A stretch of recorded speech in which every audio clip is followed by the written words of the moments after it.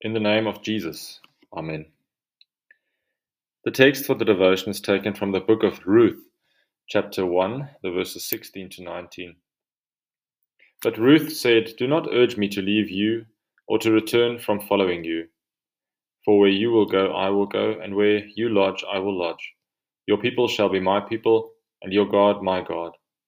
Where you die, I will die, and there I will be buried. May the Lord do so to me, and more also, if anything but death parts me from you." And when Naomi saw that she was determined to go with her, she said no more. So the two of them went until they came to Bethlehem. Dear friends in Christ, in the book of Ruth, we hear about two very important women.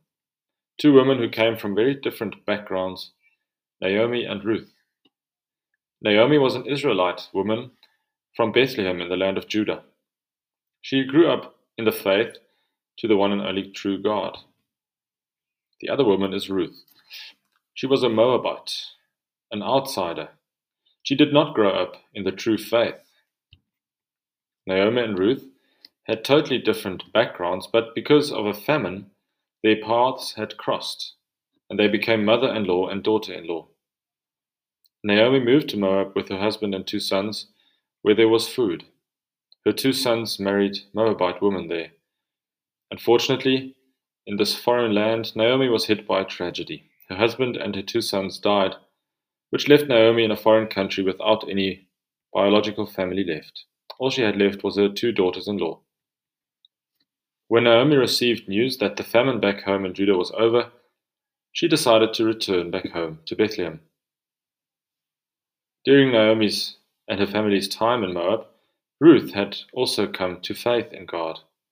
Through Naomi and her family's words and deeds, Ruth had also come to faith in God through the Holy Spirit.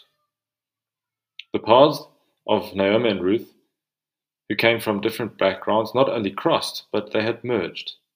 These two women now walk the same path, the path of faith, the path of righteousness, and the path that leads to life. And so Ruth says to Naomi, "For where you will go, I will go. Where you will lodge, I will lodge, and your people shall be my people, and your God my God." Ruth went back to Judah with Naomi. There she would marry again and have children. She would in fact become the great-grandmother of King David. Ruth would be an integral piece in God's plan to save all nations. The story of Ruth and Naomi teaches us a very important lesson, a lesson that we learn every year in the season of Epiphany, and that is, no matter where you are or who you come from, you are always welcome in God's kingdom. In the time of the Old Testament, God primarily revealed himself to his chosen people of Israel. But Ruth is one of those people who already shows us that God has a bigger mission in mind. God is not only the God of a tiny nation of people, he is Lord of all. Ruth's distant descendant, Jesus Christ, came not only for the people of Israel, but also for the people of Moab and the people of South Africa and of every other nation. God also called you to faith in him.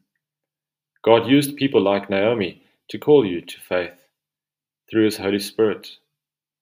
People told you about God and his love for you. That is how God brings people into his light. Like Ruth, God called us out of darkness into his light. And like Naomi, God also uses us to carry the light of his gospel further into this world. Let us pray. Lord, through the light of your gospel, you have brought us out of darkness, of the darkness of our sin, and into the light of your salvation. We pray, preserve us in the faith. Make us bold to proclaim you as our Lord and Savior in word and deed. And through your Holy Spirit, use our confession to bring more people to saving faith in your Son. Amen.